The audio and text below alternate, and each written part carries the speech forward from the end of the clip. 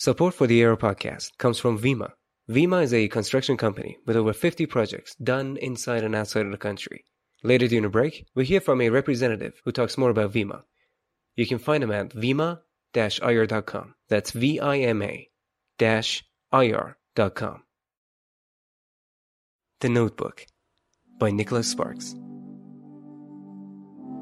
This is the AR Podcast.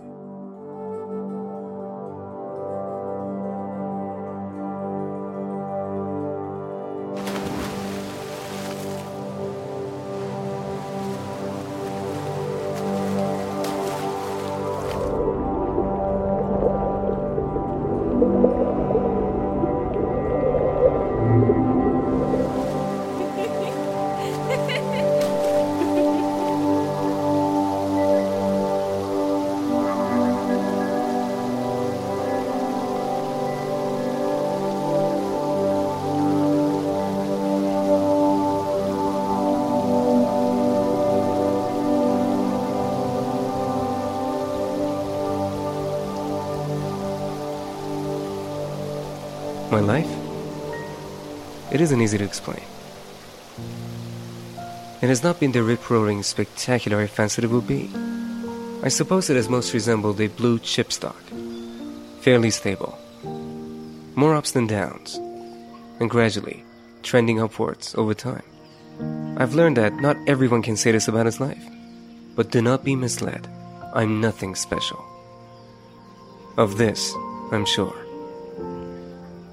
I'm a common man, with common thoughts, and I've led a common life. There are no monuments dedicated to me, and my name will soon be forgotten. But I've loved another, with all my heart and soul, and to me, this has always been enough.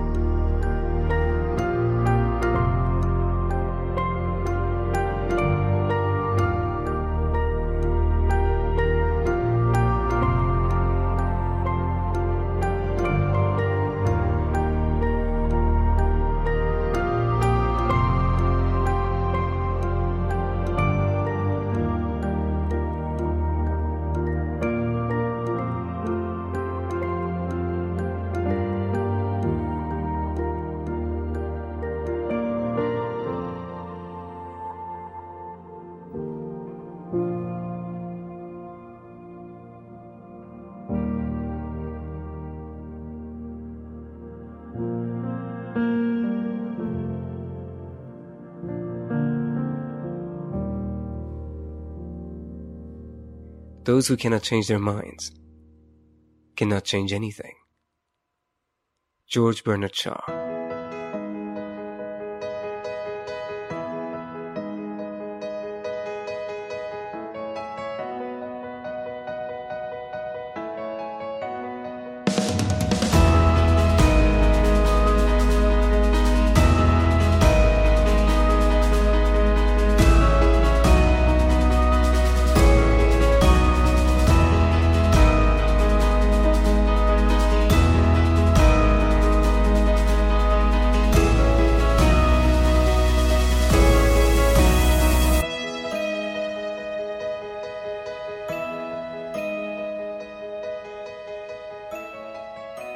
Hey guys, it's Ali. How have you been? Before I start, one of the most interesting traditional festivals of our country is approaching. So happy Yalda to everybody. I hope the longest night of the year is your most beautiful. Transparency in the market is what my next guest is striving for, with his primary focus being in the real estate. He's a data scientist and has designed a free platform for anybody who likes to help him achieve this transparency. Please welcome Alireza Zolfaghari. This is the AR Podcast.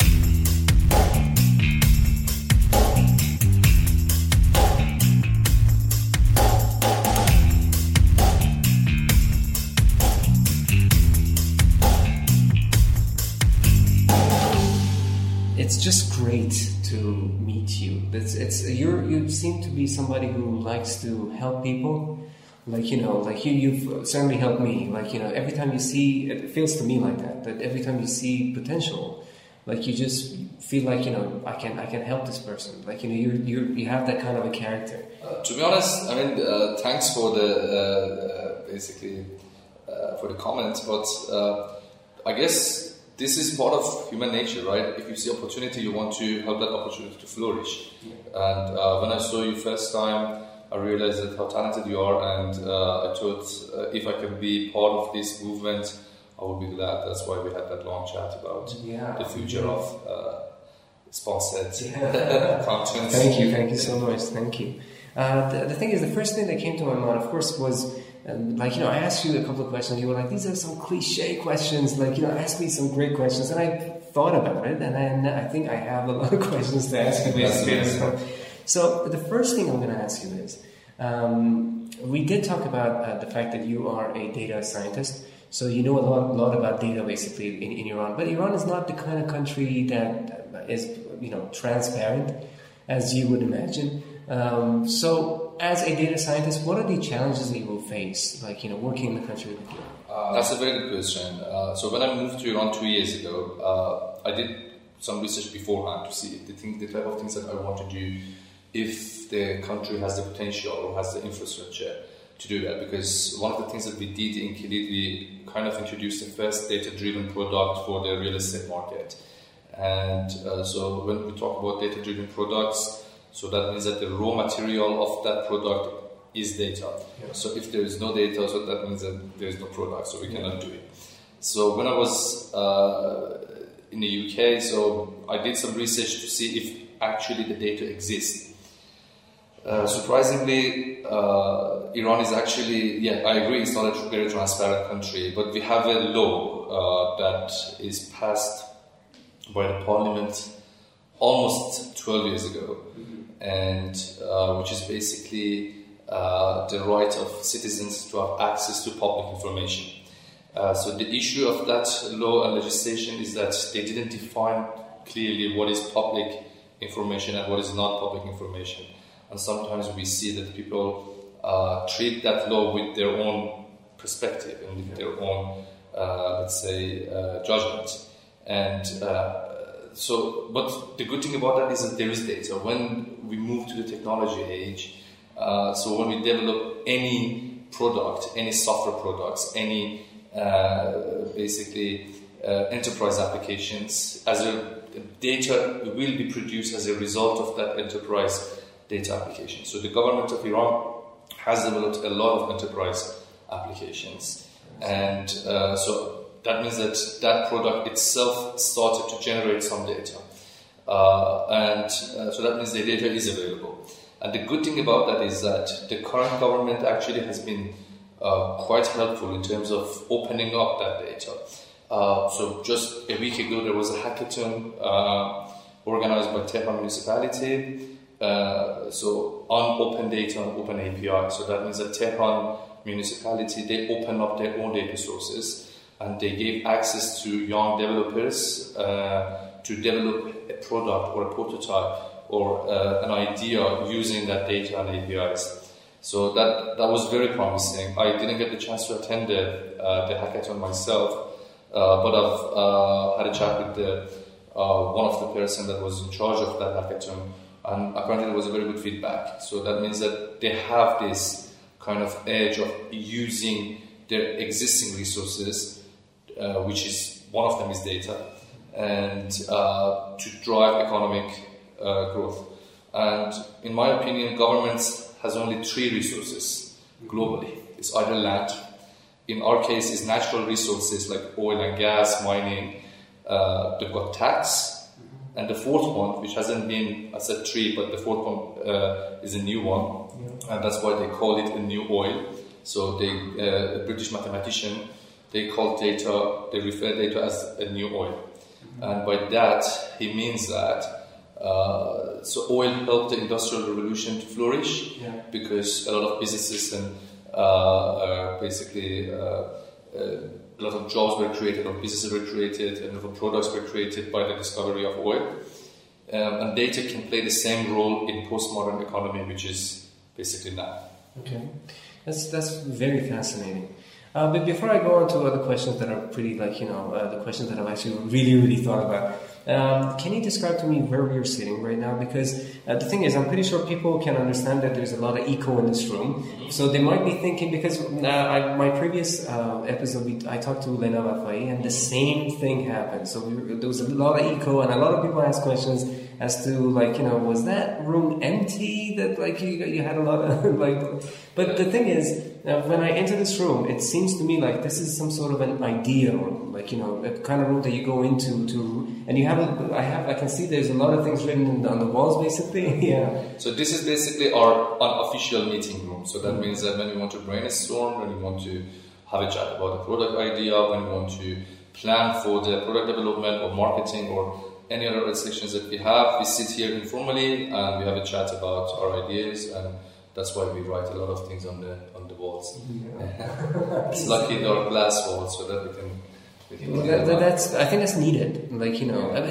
Is this room accessible to anybody who has an idea? Yes, that's true. Yeah. They come in here and they just write. Yeah, they come here and they start chatting about our ideas, and then if they need me, they ask me to join as well in the meeting. Okay. Do you think you're accepting, in terms of if anybody has an idea about your application in your team? To be honest, I think I really like that, to be honest, because these days I'm unfortunately very busy with the paperwork, finance, a lot about the HR issues. So that means that I don't have that much time to think about product ideas. But my product team, they're very creative and they have more time than me to think about the things that we want to develop to enhance our products. So that means that I love any ideas from anyone, not just my team. Even sometimes I get a lot of ideas from my sales team because they're on the market, they're actually on the field. They hear customers' feedback. So when they come back to the office,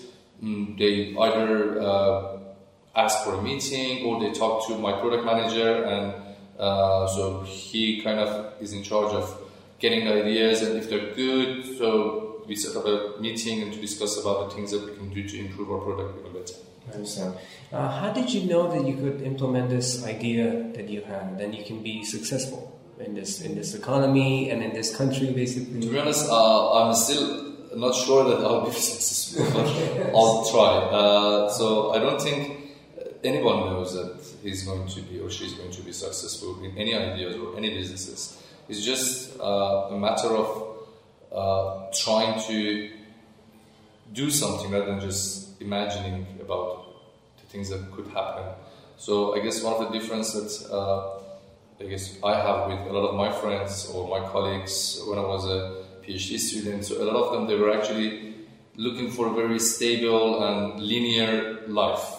So I was up for non-linear life. So that means that non-linear doesn't mean that you always have a better life. So that means sometimes actually it's going down, sometimes it's going up. So it's non-linear by definition. And I guess that's kind of the person's character. So the person's, let's say, risk-taking capacity or tension of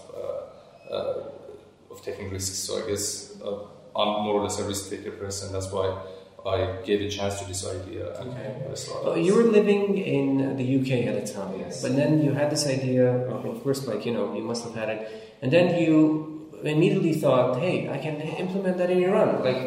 So it was a bit different. So what happened was I had a business in the UK. So when I graduated in 2013, so I knew that moment that I don't want to follow up an academic career.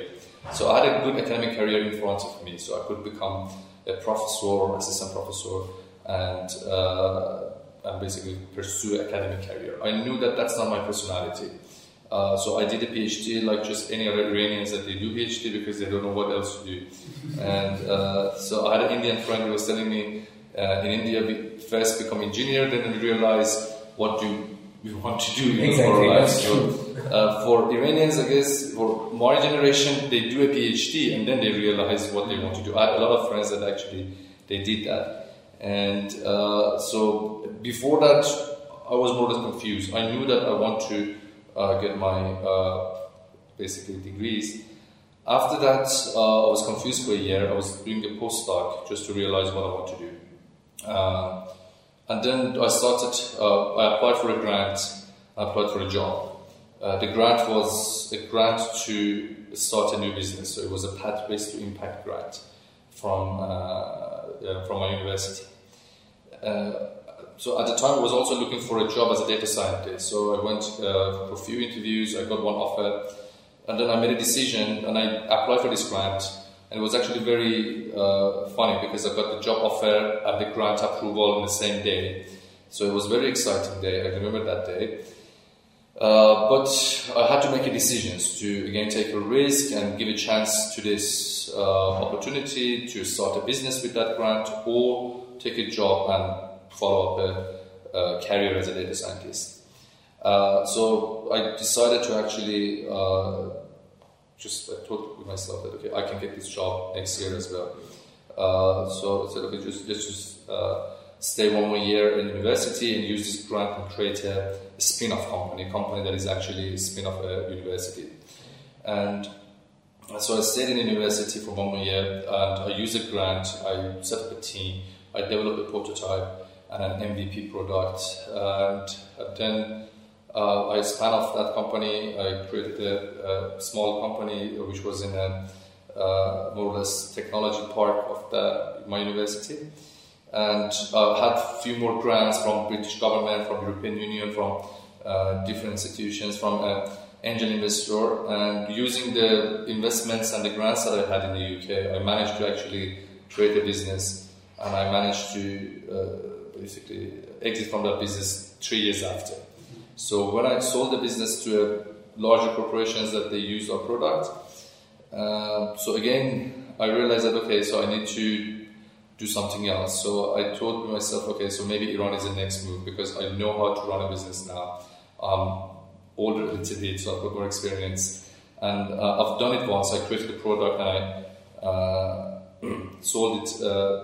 So I had an exit from a business. So I thought, okay, maybe this is the next opportunity, and that time was after JCPOA, and everyone were excited about the nuclear deal that Iran and the West had, and I was also thinking that okay, maybe this is the time to actually help a little bit the Iranian economy by starting a business there. So I had more or less the technology that needed for the business that I'm doing here. So because I did it once, I just needed to do it again with a new market and try it in a new market.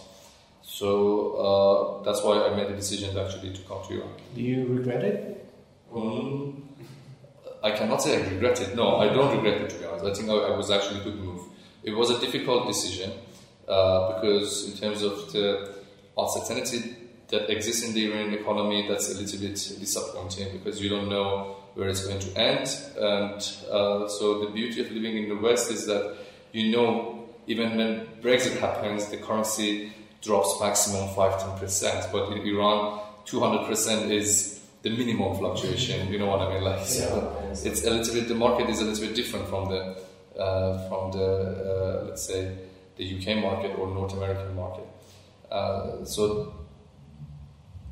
But again, this is opportunity in terms of because normally major growth and major success happens when the country or a region, a market is not quite established yet.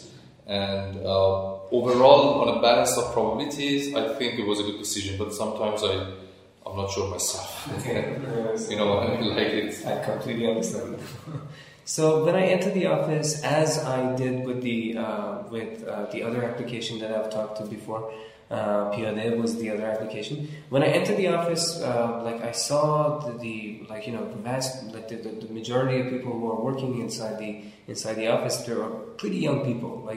Now, are you necessarily looking for young ideas, or are you looking for some people who are young but they have a lot of experience? To be honest, I don't know how that happened, but the average age of my employees in Kili is 25.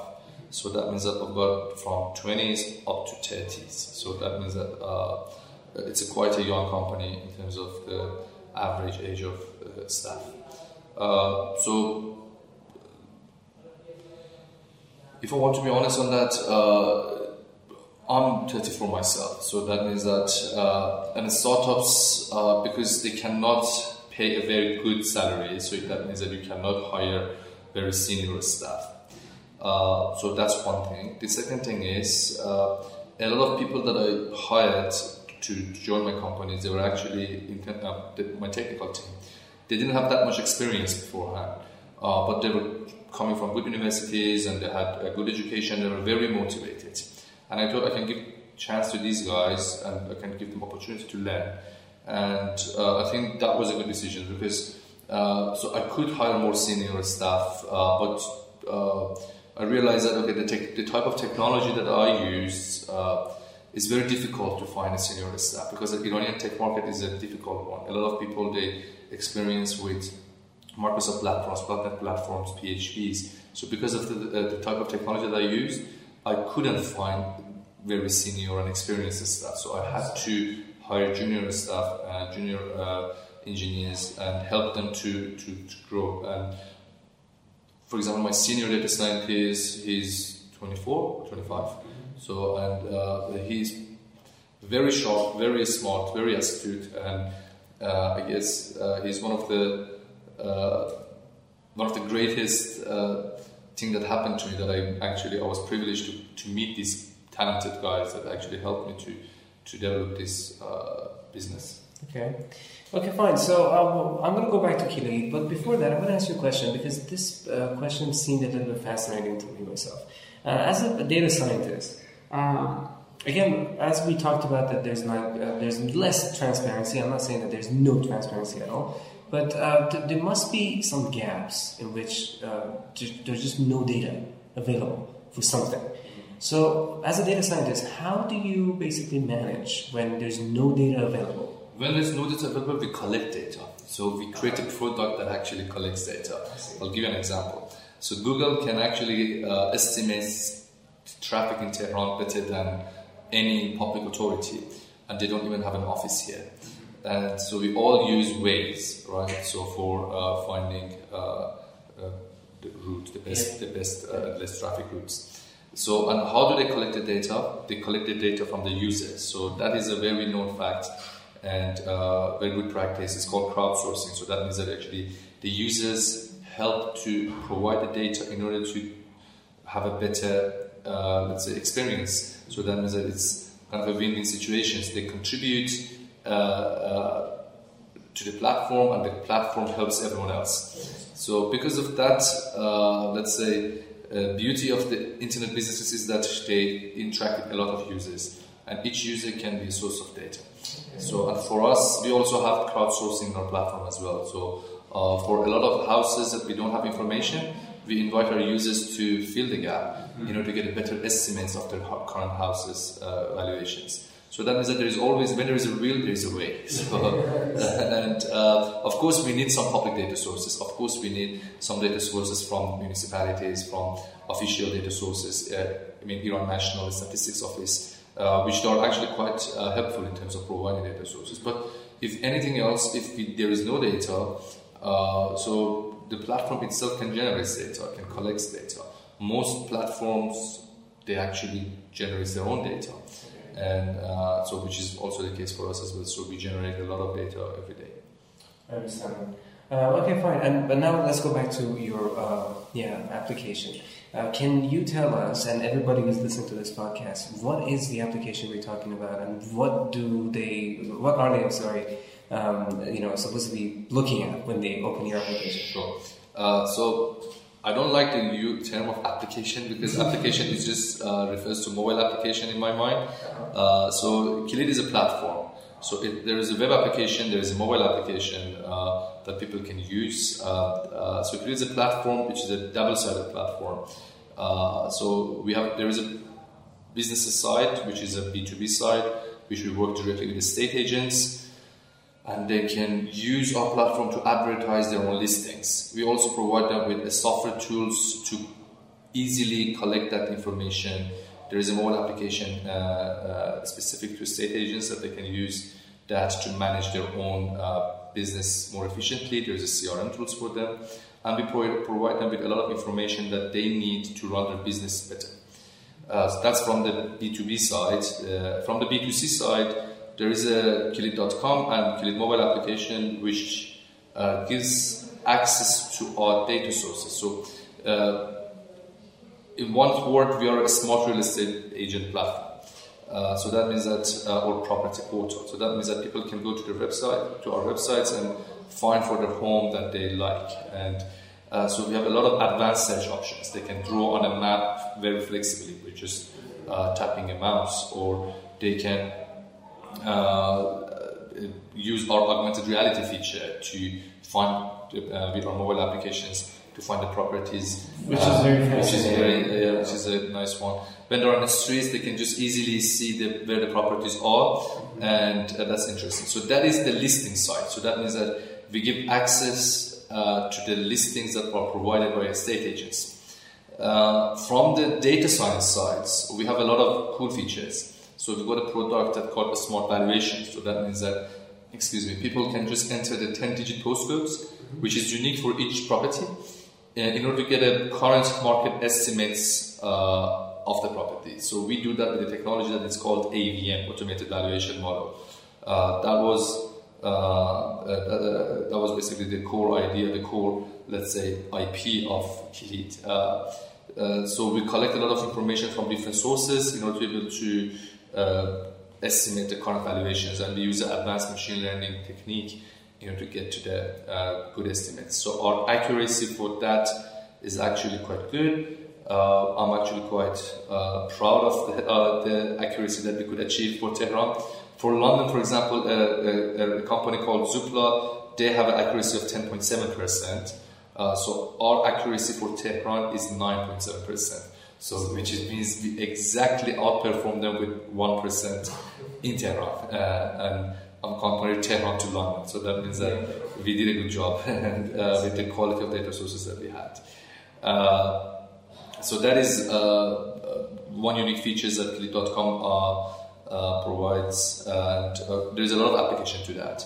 So people, they want to know the current valuations in order to be able to upsize or downsize their properties. So they want to set up an alert to receive monthly the updated valuations. They just want to track their assets, because a home is is a place to live, but also it's one of the highest assets that we have in our lives. So that means that there is a consumption market and there is a investment market. So we all speculate on the property market, because for a lot of Iranian families, or even globally, their home is one of the most part of their actually net assets that they have. So there is another thing that we have which is quite interesting. We call it market insight.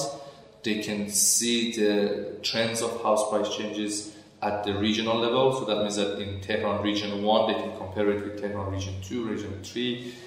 Even they can see the price trends at the neighborhood level.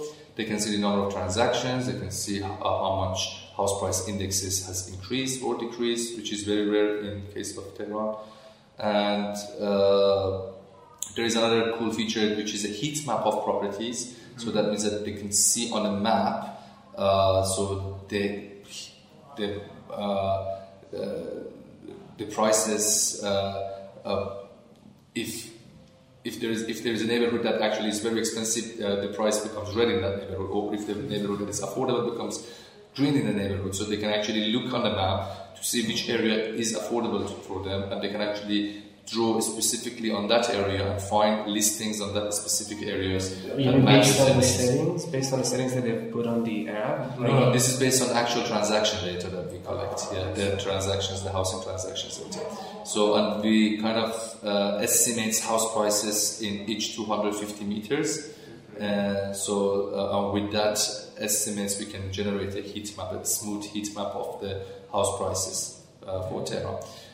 We have actually developed it for Mashhad as well. We will develop it for Shiraz, Isfahan, Mashhad, Tabriz. So we gradually develop that technology for the most Iranian cities. I see. That was my next question, basically. Okay, so it's good. Yeah.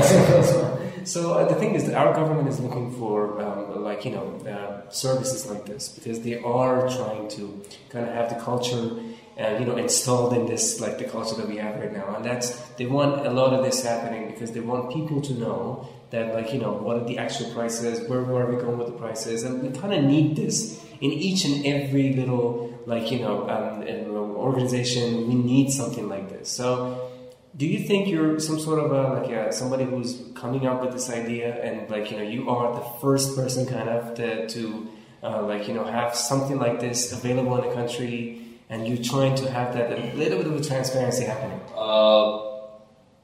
I think in property markets we were the first one. So there were property portals beforehand.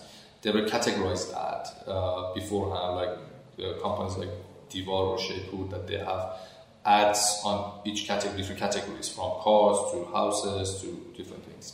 So we had different property portals. They had only aggregated listings from estate agents, but no one actually started looking into the data side of it, trying to get some insight, some knowledge, some value from the data, and try to bring some transparency to the Iranian very opaque housing market. And in that sense, I think we were the pioneer of the field of property technology, which means that using data and technology in order to create a product that fits the housing market needs of people. And in other technology sectors, there were actually, very good companies that they try to actually achieve that. For example, in e-commerce, Digital gave the option to compare prices. So even that transparency didn't exist before. So they could actually read customers' reviews. So when you want to purchase a camera or a microphone, so you could see what other people said about that brand, or you could compare different prices. So that comparison and that customers' feedback and reviews were actually quite important and interesting, and gave customers the power of choosing the best thing that they can afford. And so in terms of the urban transportation, companies like Snap and Tapsi, they did a good job, and they actually give you the prices beforehand. So I love them because I remember I never asked for the ride, how much does it cost to get the ride, and at the end of the day the driver would ask an unreasonable price, let's say. But now everyone knows how much they should pay beforehand. So I think that is the beauty of technology, that makes a lot of things much more transparent, and some services are, some sectors are actually an urgent need of becoming more transparent, and the housing market is one of those that they try to enter. Yeah, thank you so much. Yeah, maybe for cars or something, we need something like that as well. Yeah, in the near future. Yeah, in cars there are some platforms, but they don't. Again, they're just listings, so they're just the adverts by the either the brokers or by the owners themselves. So there is no technology currently that can actually estimate the car valuations, but that technology exists, and you can just enter the number plates in Auto Traders, and you can get the current valuation and estimates of how much your car is worth. And so I would like someone to actually develop that idea in Iran as well. I understand. I understand that it was. I think you celebrated the first birthday, I guess, on the 19th of Azar or something, for your company, Kirid. Yes. Yes. So in this 1 year, do you think you've achieved the things that you wanted to achieve? I think we have, because it's been a year that we have officially launched, but the first version that we've launched, it was just a very basic platform. So 3 months after, we managed to launch our first version of our smart valuations and housing market insight. And since then, we kept improving it, and every month we had a new version of our product, which was actually quite amazing. In terms of the business stats, we managed to grow very significantly. In terms of the head counts, we managed to grow very significantly. We started with a team of 2, now we are more than 75. So that means that we managed to grow very fast in a year. And so I think I'm quite satisfied, and I really wanted to see if that could happen, because a lot of people were saying that okay, the Iranian market is different. So each house has, how do you estimate a house prices without even seeing it? And I said, okay, we could look at the last time that the property has been transacted, we could look at the comparables, listings for that house that are currently in the market.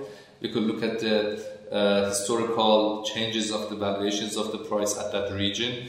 There are a lot of things that we could use to estimate, just to provide an estimate for the house valuations. That's from your perspective as a data scientist, because like from somebody who doesn't know anything about it, like me, I would look at this and I say, how is this even possible? So yeah, but I mean that is, more or less is the same that we do it in reality. Like if you ask me that, okay, you take me to a house, say, okay, how much do you estimate the current valuation of this house without using technology? So what I would do is that, okay, let's look at what's in the market currently. So this house is 2 bed, the other one is 2 bed, this one is a little bit larger. So based on the comparables in the market, and based on how much this property is being transacted initially, so you could get an estimate. So that's not a very difficult job. But our algorithm is actually much more sophisticated than that. We look at several attributes. We look at the locations. We look at the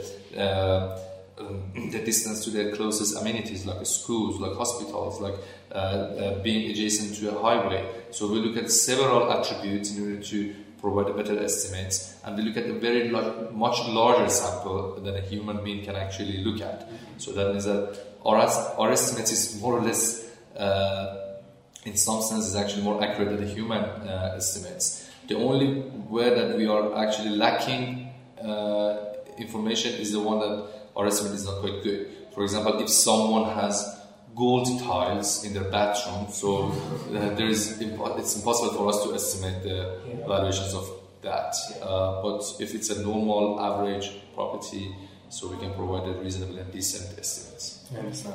The last question before I go to the questions from the audience, basically, and they have asked a couple of questions. A few questions, on the business that you're holding and everything. So, but before that, I have a question, because you mentioned you did mention PropTech, and I wanted to ask you what the actual meaning of this is. PropTech is property technology. It's just it's like fintech, financial technology. They call it fintech, PropTech. So PropTech is there are a lot of definitions for the PropTech. The one that I think is more relevant to our discussion is that the use of information technology to develop a product that is helping housing market to become more efficient. So that is more or less PropTech. So there are a lot of businesses involved in PropTech. So from property marketing businesses that they do virtual tours to companies that are involved in data science, that they do provide like this, the AVMs that we're talking about here. There are a lot of people that work on the blockchain and application of the blockchain for the property market. And there is a variety of businesses, a variety of startups that are actually involved in PropTech. But the term is generally is used for more or less aggregating all of these different startups under one umbrella, and they call them property technology companies. Thank you so much. I'm going to give a little bit of a break, and then when we come back, I asked you the Instagram questions. Thank you so much.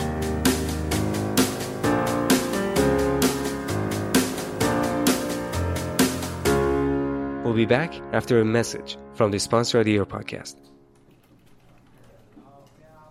Hey, I'm here with a Vima representative. Hey. So tell me about Vima. Vima specializes in building prefabricated and fast-track buildings with more than 50 implemented projects inside and outside of Iran.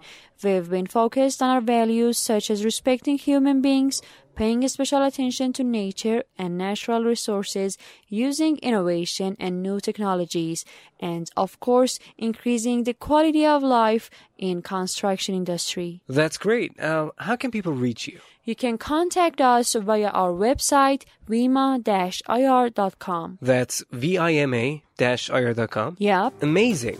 Thank you for your time. Thank you.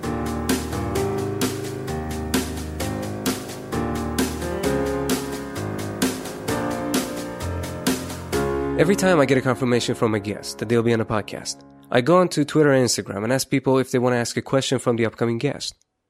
So I'd like to thank Kushan Hatami, Uzbek Karimian, and Saman Tehrani for their amazing questions. Let's get to them. The first question is from Kushan Hatami, and he's asked this question: what does it take to go from just an idea to a fully functional business?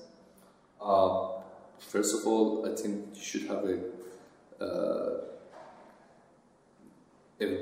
real commitment to that idea, because we all had a lot of ideas in our lives, but we never pursued them because either we never believed in them, or we thought it's very difficult, or we had something more important to do. So we had a good job, a high-paid job, or we had an immigration plan, or we had a study to do. So there's always something that stops you to pursue the idea.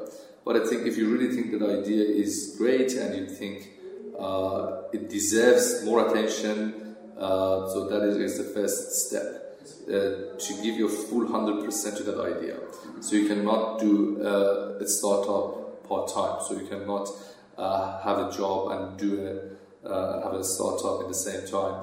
And so I think if you think the idea deserves full attention, you should give it full attention. That's the first thing. And the other question was, do you think entrepreneurship is particularly harder in Iran than in other countries? It's different. I think in some aspect it's actually easier because the market has a lot of potentials. There is not a lot of competition here. But in some aspects it's very hard. So access to finance here is much more difficult than the West, because money and investments here are more or less competitive advantage that either you can access to it, or you have it, or you don't. So there are some VCs and angel investors here, but it's very difficult to raise funds in Iran for startups. But money in the West is a commodity, so that means that if there's an idea, you can actually go to the market and look for good investors that is willing to take a risk and invest in the business. But on the other hand, as I said, people in the West are different from people here, because I guess we had that chat before. A lot of people in Iran are more risk takers than people in the West, because they have the middle class there are very comfortable, they have good jobs, they can have a good life without even taking a risk of becoming an entrepreneur. But here, unfortunately, the middle class is getting more squeezed by the current condition, and so a lot of people, they want to start a business because they realize that the current wages in Iran is not actually at the minimum acceptable level of the quality of life that they're actually looking for. Okay. Thank you so much. Saman Tehrani asks a question. She says, do you have a not-to-do list? Not-to-do list? No, I don't have a not-to-do list. I'll do anything that it takes Yes, I do have a not-to-do list. So I wanted to quit cigarettes for a long time, but I managed to quit it, and it happens again. But there is a lot of things that I want to follow up in the sports more seriously, which I don't have time to do it. There is a lot of things that I want to do and I don't want to do, which currently I cannot do it, to be honest, because I've got a lot of commitments here at Kilit. But I'm trying on it, I'm working on it to make that better. So, because everyone has a not to do and a must do to-do list, which is very difficult to. I always try to control my temper, so because sometimes I have a short temper, and so that's another thing that I try to not to raise my voice or not to lose my temper. But generally, I'm a kind person, but sometimes I've got a short temper, which I'm trying to work on it. Okay, and I haven't seen that, so it's really hard for me to imagine. Yeah, and the last person who's big, Karimian, asked you this question. In terms of the digital market, is there any key to become successful in that market in Iran? In terms of digital market, the key to become successful, I think the product has because a lot of companies that I see these days, They just want to copy-paste an idea that worked in the West and apply it in the Iranian market. I don't think that would necessarily, I don't think that's a very good idea, because the Iranian market is quite different. I guess what I'm trying to say is we need to solve a real challenge. And if, for example, if you want to start a business, if you come up with if you have a website that sells a product and you don't know anything about digital marketing strategy, you don't know anything about or you just have a website that you think that, okay, so people should just jump in on your website and start buying from you or start using your product, that is a wrong attitude, I would say. I think, but you need to look at it, what is something, create something that has value, create a value for the customers, and also have a very good understanding of how the digital marketing works, because it's a completely new world for a lot of people. And so taking a course on Linda on digital marketing and driving sales on digital channels would do a lot of help in that sense. Okay. Thank you so much. The questions are over. So my last thing I want to ask you. I usually do ask a lot of people who have been on the podcast. If you want to challenge somebody to do the same thing as you did, meaning that you are in the podcast and you're talking to me, if you want to challenge anybody to do the same thing and be on the podcast with me and have an interview, who do you like to challenge? Okay, that's a good question. I'd like to challenge Mehdi Naidi. He's a good friend of mine. He's a CEO of Allopay. I think he's a great person and very experienced, very bright. And also I would like to challenge Mahshad Sobhani, CEO of Ideha. She's one of the few Iranian woman entrepreneur that I know that took the risk and started a crowdfunding business in Iran. And I think she is also very astute and sharp in the Iranian startup ecosystem. Thank you so much. Thank you so much for the time. This was the greatest thing ever. Thank you very much. Thanks for the time. Thank you. It was great talking to Alireza, and I hope you guys enjoyed the conversation as much as I did. Thank you for listening. See you soon, and happy Yalda. Thank you for tuning in.